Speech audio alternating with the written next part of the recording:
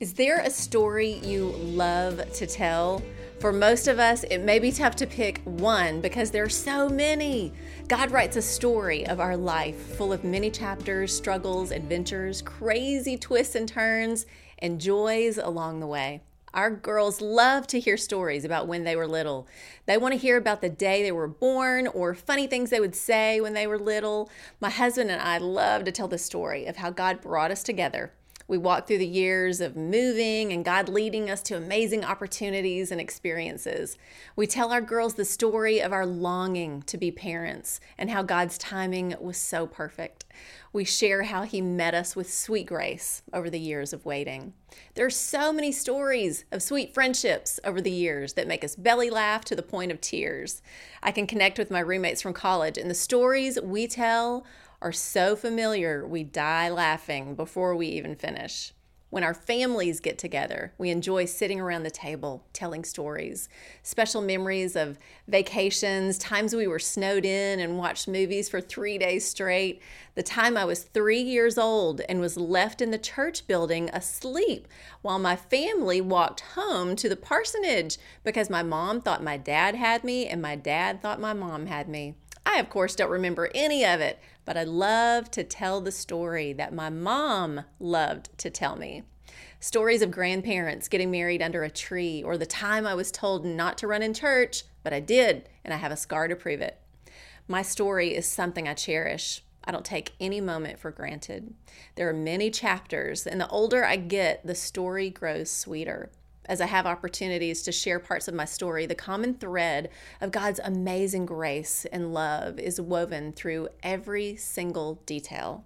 I don't hesitate to share any of it, even though certain chapters may be tougher to go back to. Still, Jesus, through it all, was always with me and always enough.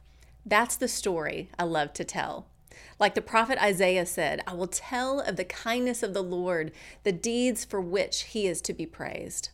The paths we take, the stories of our life are treasures, and not one is wasted.